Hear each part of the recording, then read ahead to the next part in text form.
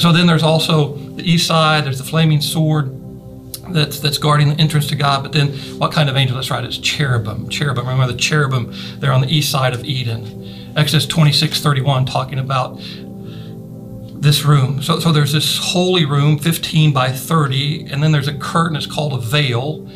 And then there's a 15 wide, 15 long, 15 feet high. That's the holiest of holy places.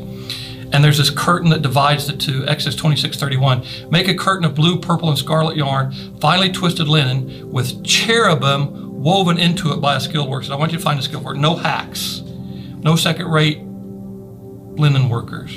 And I want them to weave cherubim into this beautiful veil, into this beautiful curtain, so that the cherubim are still guarding the entrance to the presence of God. But it looks totally different. What if Genesis is the first book, death and destruction, Exodus and the tabernacle, the tent, God's tent, life and light? What if this is about God reclaiming and restoring what is lost and what is broken, and to restore his presence into our lives? What if?